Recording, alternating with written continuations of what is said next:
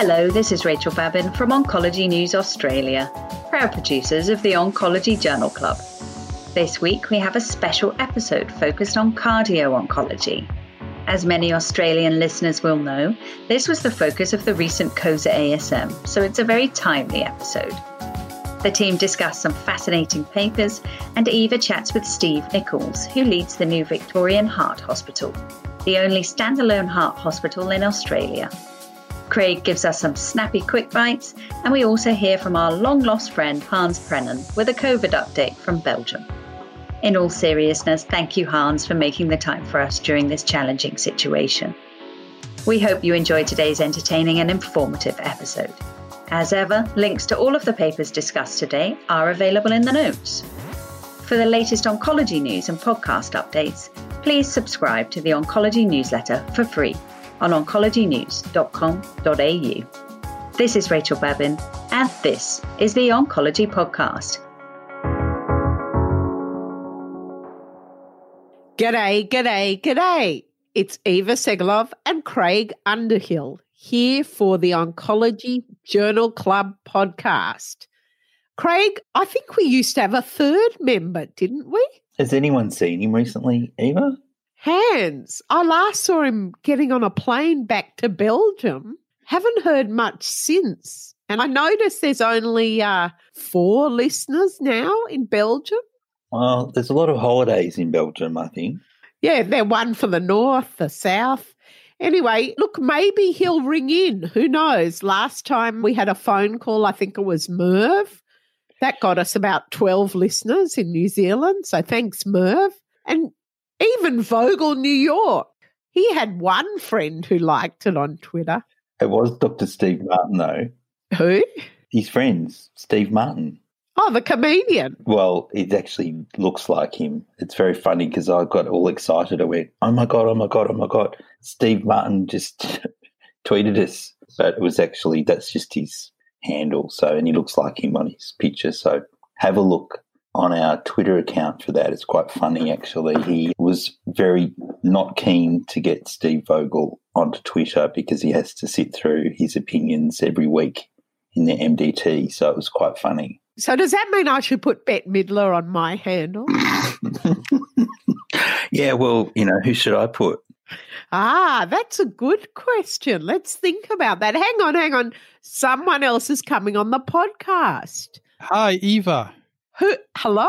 This is Hans calling in. Is that you, Merv? No. Hans from Belgium. Vogel, New York? I think something is wrong with the telephone connection here. Oh, Hans! This is your third colleague calling in. Oh, we've talked about the third colleague before, I think. Hans, is it really you? What have you been doing? You will not believe it, but I was actually working, trying to take care of the patients during the COVID crisis. I assume you don't want to hear anything about COVID. No, well, we do actually, because we do. Now it's not us in lockdown, so we're happy to listen to it. So that's ironic. You had to do some work, Hans, but not in cancer. It was in COVID. I had to see cancer patients, but let me explain a bit what happened the last 2 months, because during summer here in Belgium, which was July, August, everything went well. In September, we have so little cases that everybody was saying, okay, yeah, what you do, your measures are way too strict and this and that. So you had the non-believers and the believers of the COVID crisis, and everything got a bit loose. And in the beginning, you have a few cases, but it goes really exponential. So it was on 2 weeks from a few cases to thousands of cases. And then people still say, yeah, but the numbers in hospitalizations, they stay low. The number of deaths, they are low. But the problem is, again, this comes a couple of weeks after. So at the moment you see the rise of the hospitalizations, you're too late. And this is what happened now, because we had to really do a very, very strict lockdown suddenly, because it was really exploding with full hospitals all around the country. We even have to transfer patients to Germany, because we had no spaces anymore in Belgium. And then there was a very strict lockdown. And now things are stabilizing, still full hospitals. But, winter is coming soon here. And this is not Game of Thrones, but still the winter is coming. And that's why we're a bit afraid, because we cannot take care anymore of the regular care. So we try for cancer patients to still see them, to still treat them. But for example, I had a few patients that I really wanted to hospitalize last week, but there was no place in the hospital, so I couldn't hospitalize them. So I had to let them go home, and I called them every day to ask how you're doing, etc. So I think this is the worst now. And the question is, for how long do we have to do this? So when can we become a bit less strict? No, it's very sobering to hear, Hans. And I'm particularly concerned that you had to do so much work. No, on a serious note, what about the junior medical staff and nurses and colleagues? Did you run out of workforce as well? At a certain moment, we had, let's say, 20% less personnel. So we were a bit afraid that this would even increase. But then this stabilized, and actually because the nurses are very motivated, also junior members very motivated, but I'm not sure for how long they will still do this, because the government promises us more support, financial, but also people-wise. They do it because they love taking care of patients, but I'm a bit worried about the psychological consequences now, because everybody's getting really, really tired. There was a paper earlier this year by Segalov and all from Melbourne about how to manage cancer patients during COVID. I hope you found that paper of use, Hans. This is an amazing paper. And actually, I was lucky to be part even of that paper. So I read it once in a while to see, okay, what did we say about how to support our patients during COVID? And I must say it helps. Okay, it's something we do automatically, giving more oral treatment, seeing patients less at consultation, but I still think it's helpful. So I advise everybody to have a look at it when you have the time. Let's put up a link that people can click on.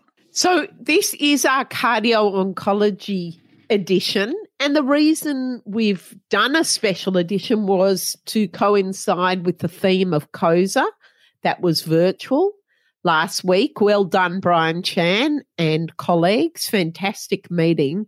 Although COSA really is one of those meetings where you stick around and have a chat and do a lot of networking. So that was hard on Zoom. What did you think of the meeting, Craig? Oh, there was an amazing symposium on the Tuesday about teletrials. And there was this old guy called Underhill who gave a presentation about teletrials in Victoria, and then there was a panel discussion. It was good, but it went for 8 hours. So 8 hours on Zoom was like really hard. So there was, a lot of people in the room, and then people who couldn't fly into Queensland because of the border restrictions did it by Zoom. So I think that probably, was too long. And so I think in planning conferences in the future, there will be that hybrid model. And so I think, it's going to be short, sharp sessions. And maybe, like you say, you get to network. Maybe there needs to be a 10-minute session at the end where it's an open room and people can have a bit of a chat and discuss what they thought of the session. Or, there maybe needs to be some other innovations that we could think about with how we run conferences going forward. Vogel highlighted it's more difficult to ask questions. And so that kind of issue probably needs to be addressed, I think. It's also a bit like doing this podcast. You don't know if anyone out there is listening at all to your talk. You get absolutely no feedback. I know. And it's really weird. Yeah. I was cracking dad jokes and you'd be waiting for the laughter. Nothing. So it is really hard, actually. But it's a bit therapeutic for ourselves, no? We can speak with each other. No dad jokes on the podcast. Yeah. So fantastic. We've got a great interview this week with the head of the new Victorian Heart Hospital, my very good friend, Professor Steve Nichols, and we'll be discussing a couple of cardio-oncology papers and the whole concept around what actually is cardio-oncology. So straight to our interview.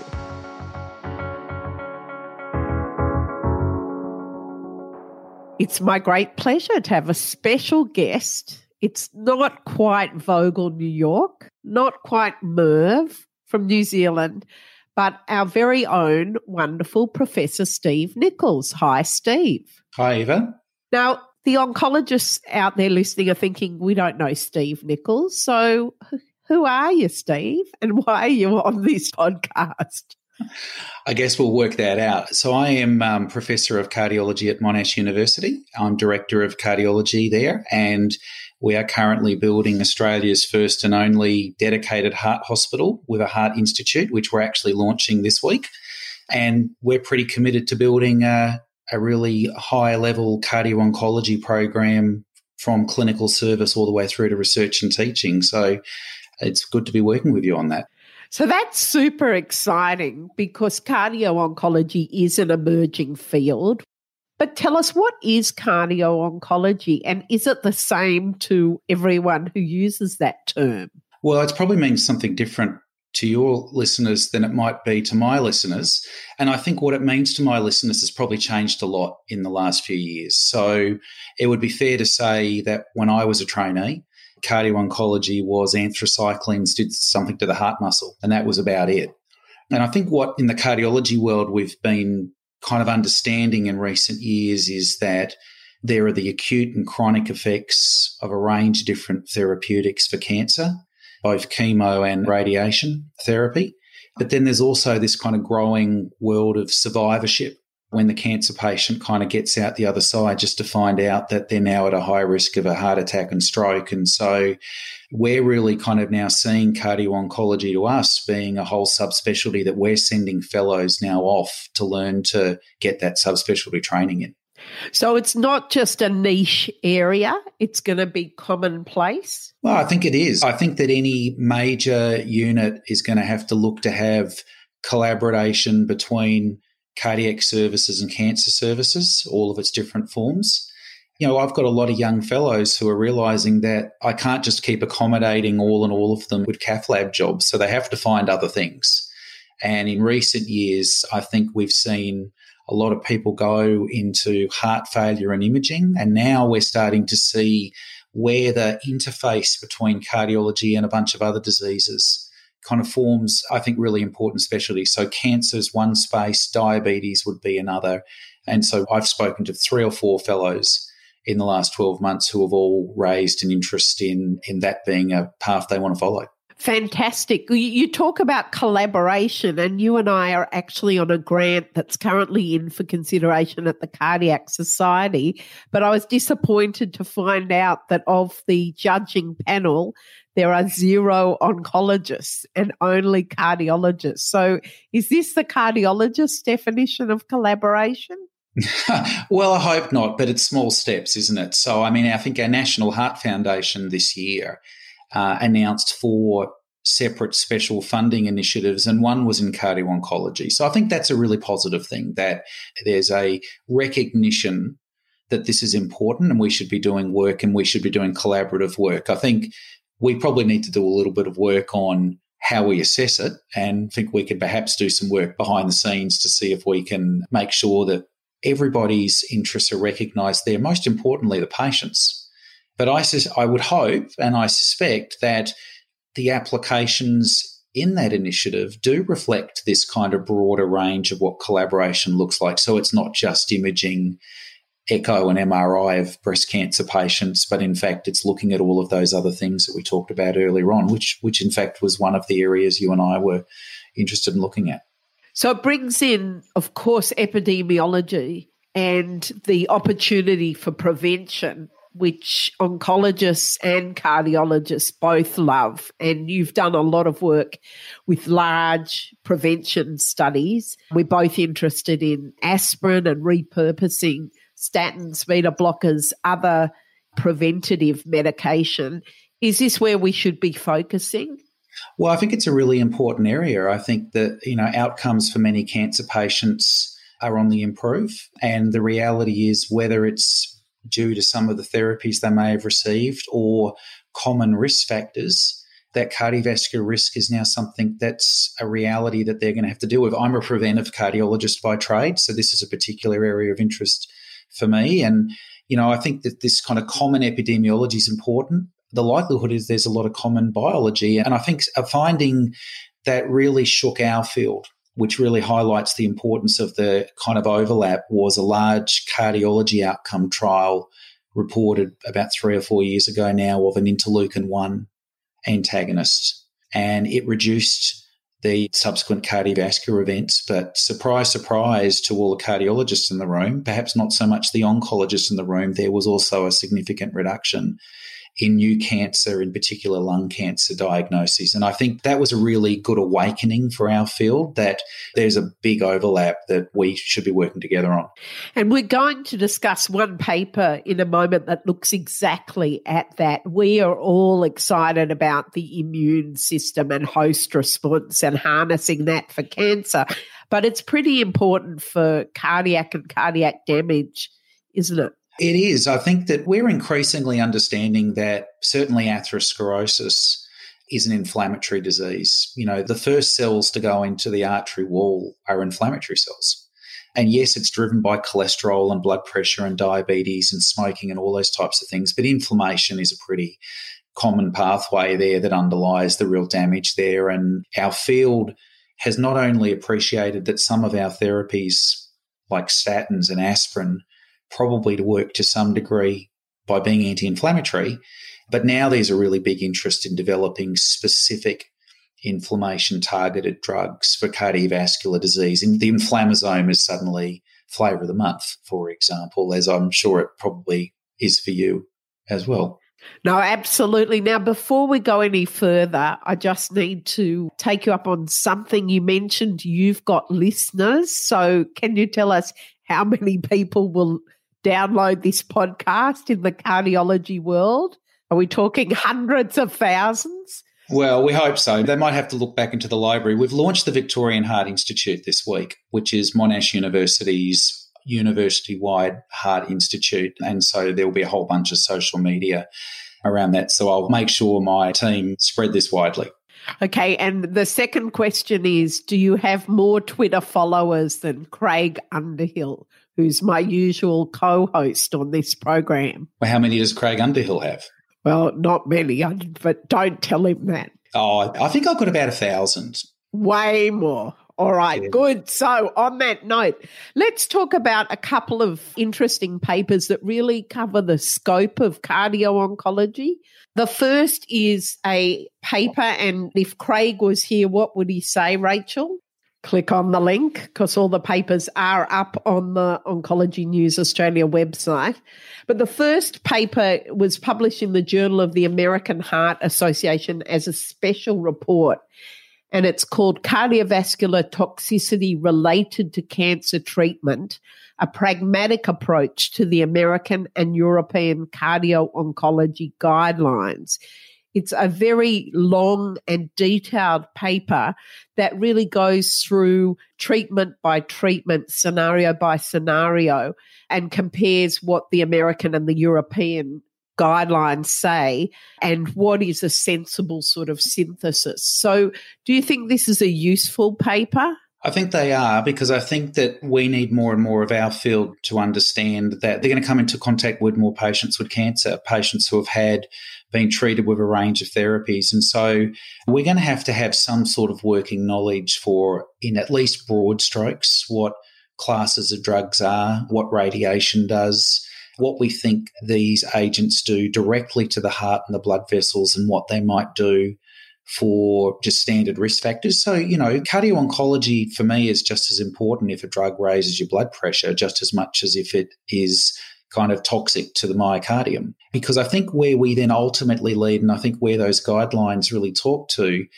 is setting the scene for what models of care look like, because then they then begin to advocate for what needs to be done in the space. This concept of collaborative clinics, the concept of implementation trials to see that how things work. We had a number of your nursing colleagues join us for our scientific symposium the last 2 days, which was really great. And they got it. They want to roll their sleeves up and say nurse practitioners can be front and center in terms of what that collaboration kind of looks like, which I think is a really cool thing to test. Yeah, that's fantastic. And it opens up the need for education for GPs, for a whole lot of people. We've got to educate people about the change in prognosis for patients with our new drugs, what those new drugs are. And also, you've brought up radiotherapy a number of times, and dare I mention it without having a radiation oncologist on this program, and I'll wait for an angry email from someone to say they should have been invited. But even radiation oncology has changed in its toxicity, being far more targeted, and new techniques, stereotactic body and even proton beam, will actually reduce toxicity, so that when we talk about things like radiation, update in techniques needs to be understood. Oh, absolutely. I mean, I think that, when we think of radiation from a heart perspective, we think of what it might do to the pericardium, we think what it might do to the coronary vasculature, and obviously where radiation is going to be more concentrated directly over the heart, then that might have greater implications for coronary disease than if you've got more targeted radiation elsewhere. And so, again, I don't think we need to all be card-carrying experts in all of this, but I think we are going to have a greater appreciation for the nuances of how patients have been treated for other conditions before they come to us. And just as an aside, in my previous life as an oncologist at St Vincent's Hospital, in my previous professional life, I'm not trying to be sort of spiritual and talk about reincarnation here. That's a different podcast, right? Yes, what we were in our previous lives. But we had the heart transplant team there, and we saw a number of patients with cardiac toxicity from oncology drugs, and some of it is predictable. I've got a medico-legal case I'm commenting on at the moment, and some is unpredictable. So this paper's a really good reference guide for individual scenarios, and I think these merging two different guidelines is important, isn't it? I think so. Look, and I think certainly for our listeners in Australia and Asia who have the advantage of kind of being able to look at both the North American and the European guidelines, certainly in the cardiology field, I think that we see that as an advantage because they often do have some differences, and we do get to be able to pick the best of both in terms of our practice. So, Rachel, don't tell him that we don't have any listeners in Asia, but we've got one in New Zealand called Merv who sometimes rings in. So, but they probably don't have any therapies or tests available in New Zealand because they're pretty low intervention country, would you say? I'm sure Merv won't mind us all being part of Asia Pacific. Great. Okay, so look, the second paper really is a fascinating paper, and I think got both you and I excited when we read it. And this was published in Nature Medicine, was a letter from Catherine Moore's group, who you're familiar with. And the paper's entitled Myocardial Infarction Accelerates Breast Cancer via Innate Immune Reprogramming. So straight to the heart of what we were talking about. We have got that epidemiological evidence, as you referred to before, of cardiac interventions causing reduced incidence of cancer or reduced recurrence of cancer. And most people who know me know I'm associated with the ASCOLT trial, still trying to push the final 50 patients in the world are looking at secondary prevention with aspirin. But here there was a lovely study where the authors induced a myocardial infarct by ligating the left anterior descending coronary artery in a syngeneic mouse model of breast cancer 3 days after they'd implanted the mammary fat pad with the tumour. And they also did sham surgery. So they compared the mice who had the myocardial infarction induced, and they looked at the tumour volume and weight at 20 days. Now, interestingly, there was no effect on cardiac function, but there was an effect on the kinetics of tumour growth. So it wasn't that the tumour wasn't growing because the heart wasn't functioning. It was purely the immune and the systemic immune and inflammatory response to the myocardial infarction. Was that surprising to you, Steve? Perhaps not to me, but I spent a lot of time reading about these types of things. But I think it is a really important observation that I think a lot of people in our field will find interesting. Catherine Moore's group is one of the world-leading vascular biology groups. That model of myocardial infarction is a sophisticated one. It's pretty hard to ligate a coronary artery of a mouse and to do it in a reproducible way. They do tend to have very big infarcts. So the presence of the tumour itself probably wouldn't have affected that per se. But I think that, we know putting even the cancer part of the story aside, that kind of immune activation plays a role as plaques form and evolve and they rupture.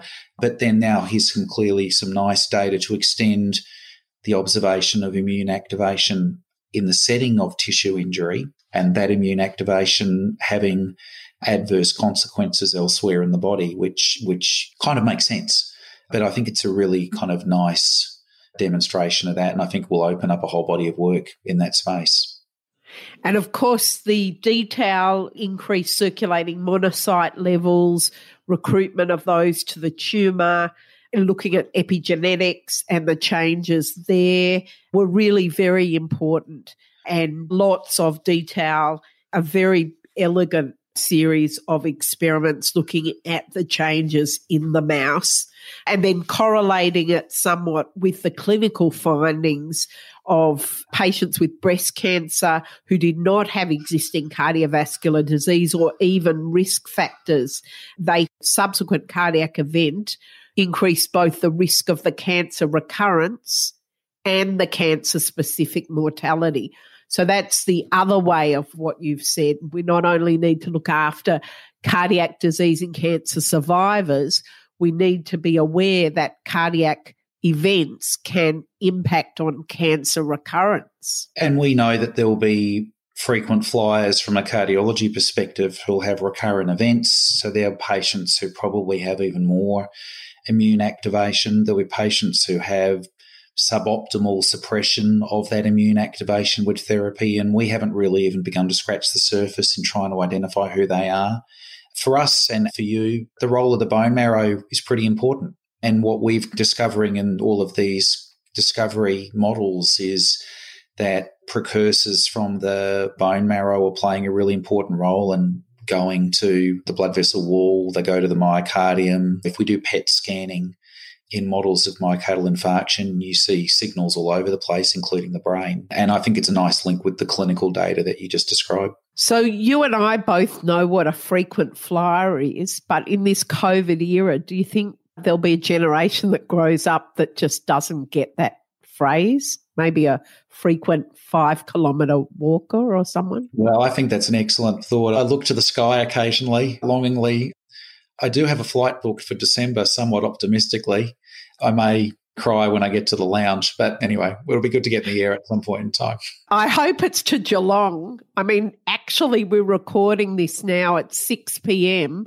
At 11 p.m. tonight till 3 a.m., I have our International Anal Cancer inaugural meeting, supposed to be in Aarhus.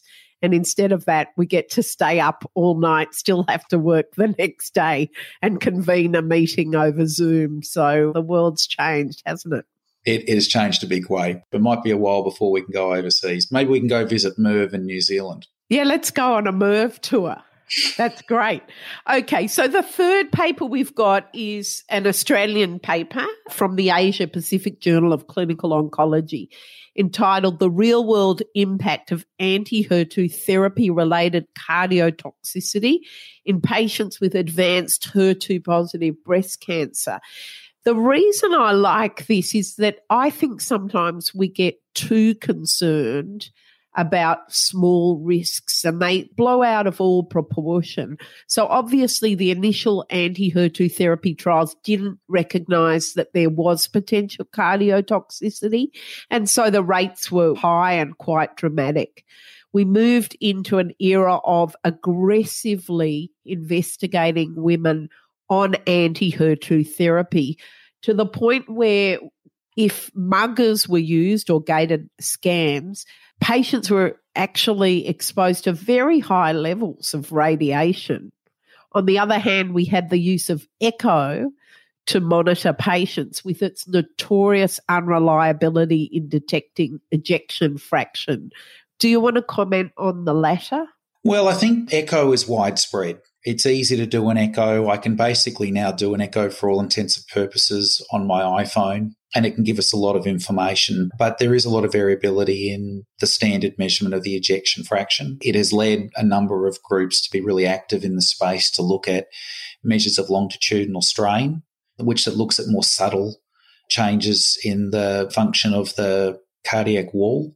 And there's nice data now to show that those changes are more reproducible, that they are predictive of poor outcomes. And we're seeing studies that are being conducted in cancer patients. Tom Marwick at the Baker has a specific interest in this field, and he's interested in the ability to measure strain and triage patients with early changes to a range of cardioprotective therapies, and then to see whether that will improve outcomes. And then I guess the other imaging modality that is of interest to us is MRI. And MRI now is something that we've been able to image the heart for a couple of decades. We've kind of kept on holding on to this one-stop shop line, although it's not quite delivered that. But in centres which have good cardiac MR services, that can be a reliable tool. But, if we can get strain done in a reproducible way by sheer virtue of the fact that echo is a lot easier to do, that would be ideal. And it's a heck of a lot better than, as you said, doing old mugger scans. So this paper looked at 287 patients, 92% of which received anti-HER2 therapy. They were on a prospectively maintained registry database in Australia. And they showed 6%, 17 patients experienced cardiac toxicity. Those who did were more likely to have at least 2 or more cardiac risk factors, and particularly a prior diagnosis of cardiovascular disease. It resolved on imaging in 65% of patients and no association between severity and resolution. And 65% of the affected patients received cardiologist input. So you've missed out on a few dollars there. That's not like the cardiologists we know. Of the patients who developed cardiotoxicity, 12 patients, 70%, still were able to receive further anti-HER2 therapy. So it is important data, but reassuring. And we need to balance monitoring with cost effectiveness. Yeah, look, I think there's a whole bunch of really good points that you've just talked about, some of which we reflect what we've been talking about this whole session, the idea of commonality of factors that might be driving disease, and that we're not always dealing with people who are perfect biological specimens when they first come to our attention. Present company excluded. Of course. Second, you've got that kind of concept of how do we move doing all of these things from an ad hoc perspective to a systematic way? And I think the best way to do that is to embed these things into the right clinics. So we talk a lot, as you do, about if the patient is central to the whole deal here, why do we make the patient go to 5 different clinics? What we should do is take the 5 clinics to the patient. And I do think that not only from a medical perspective, but I do think that this is a great opportunity for the nurse practitioners to play a really important role in all that. So, and that's why I think you're starting to see these services pop up, and you're starting to see implementation activities start to be evaluated. And we're looking forward to doing that type of work with you and your colleagues, because we think that can make a big difference. So prevention can sometimes be a bit soul-destroying. I mean, the evidence is there, but changing human behaviour is difficult, although a cancer diagnosis is a real teachable moment. So I'm sure, as is a cardiac event, and particularly the changing demographic now of women having more cardiac events and younger women. Yeah, so look, I think certainly primary prevention is tough. We do that at a community level, and then we obviously do it in primary care and a bunch of other places at the more pointy end. But we know that we will be applying those efforts to a very large number of people, many of whom will probably never have a heart problem. Then you have your event, and if you're lucky to survive your event, remember, probably close to a quarter of people having a heart attack don't survive to hospital. And those numbers haven't changed in a long time, despite all the efforts that we try to do to try and get the community to call an ambulance pretty quickly. So by the time I come around on my ward round in the coronary care unit the next morning, you're dealing with a survivor. And they have to get over the immediate shock of what's happened usually in the last 24 hours. Suddenly they've gone from feeling like they're well to feeling like they're very unwell. Often they've gone to a cath lab and somebody's put a stent in or something like that. But then the job starts from getting them through that and then preventing them from not coming back again. And so for us, prevention keeps kind of popping up at different phases of the kind of disease spectrum. And the final paper I wanted to discuss, Stephen, was some data out of WA looking at the fact that cancer survivors are actually prescribed less cardiac preventative medication purely because of the perception that they're cancer patients, and so that's not terribly important. So there's a lot of change of perspective that we need to do in the general community and with general practice as well. Oh, look, absolutely. I mean, it starts with our colleagues. I mean, we need to understand that there's been a sea change in therapeutics in the oncology space. I mean, they're handing Nobel Prizes out left, right and centre, and there's a reason for that, because the therapeutics are making a fundamental difference to outcomes. And if they're going to make fundamental differences to outcomes, then cardiometabolic disease is going to become a really big issue. And so I think what you'll see is over the next few years that kind of bias start to decline. And that's before you then get to patients and other healthcare professionals. So I think it begins with cardiology, because I think they need to be leaders in not under-prescribing therapies that they think that will be useful for patients who now turn out to have a good life expectancy and should have those therapies administered to them. Well, Stephen, it's been really fascinating talking to you, very, very topical. And I think it's wonderful to see the Victorian Heart Hospital and Heart Institute really focus on cardio-oncology and take advantage of being co-located in both the community and all the healthcare settings. The two biggest killers of the population worldwide, at least in high and middle income countries, cardiac disease and cancer.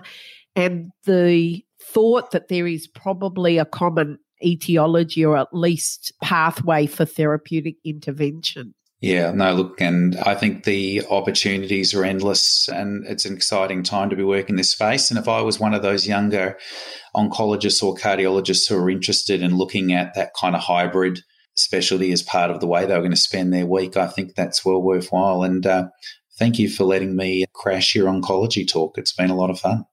Oh, that's great. Do you want to announce funding for some cardiology oncology fellowships between our departments? I don't have any money, but I'm enthusiastic. Well, if I find some money, maybe I can come back and we can talk again. All right, Steve, it's been fantastic. Cheers. Over and out. Bye for now.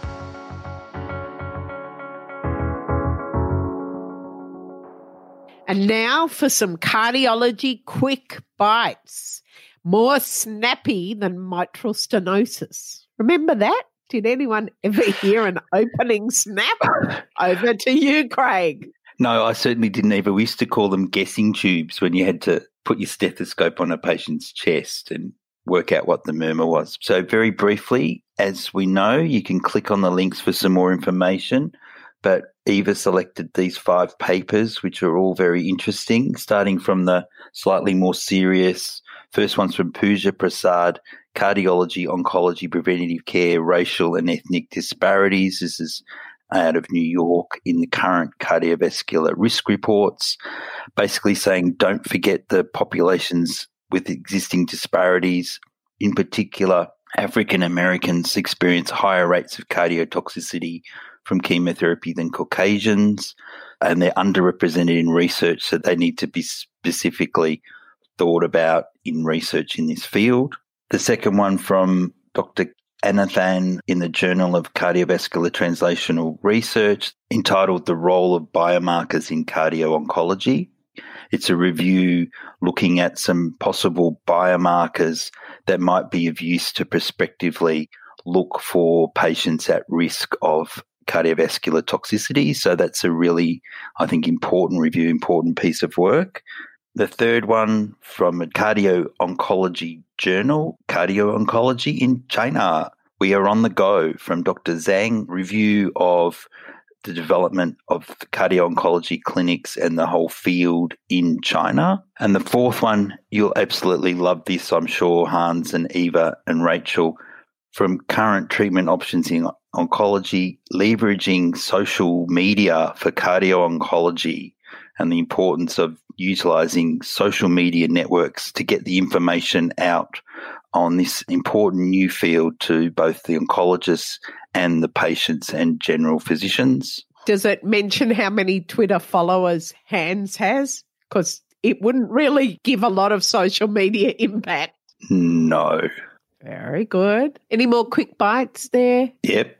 And lastly, perhaps the most important of the 5 quick bites from Dr. Daniel Lenihan, who is from the Cardio-Oncology Center of Excellence, Washington University in St. Louis, Missouri. So this is a cardio-oncology care in the era of the coronavirus disease 2019, COVID-19 pandemic, an International Cardio-Oncology Society statement. So congratulations to all those authors. Thank you, Craig. So we come to the end of our COVID cardio-oncology Welcome Back Hans episode. I think he's actually gone. Are you there, Han? I'm still here. I'm listening. Ah, wonderful. Look, we wish you all the best. Seriously, stay safe, and we hope that things do improve significantly in Europe and come back to Australia soon. I will. As soon as I can fly, I'm back. So seriously, Hans, do take care. We all have been through the stress this year, probably nothing like you're currently going through, but I think some of your lessons to everybody about once the cases surge in the hospital, it's a bit late. So we're all currently in a good position in Australia, but, remain a little bit nervous about what time ahead will bring. So take care. Take care. Thanks, everyone. Thanks, Craig. Thanks, Eva. Thanks, everyone. Thanks, Rachel. Thanks, Hans. Thanks, Rachel. Bye for now. Bye-bye. Bye. Bye.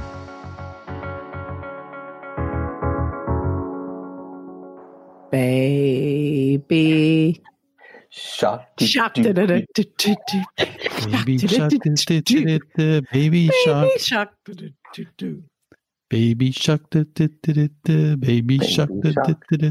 Baby shark. Baby shark. Baby shark. Baby shark. Baby shark. That's so terrible. You're really trying to kill off the audience now. Audience, let us know if you love Baby Shark. You've been listening to the Oncology Podcast. If you enjoyed today's edition and would like to subscribe, head over to our website, oncologynews.com.au, and sign up to our newsletter. Thanks for listening.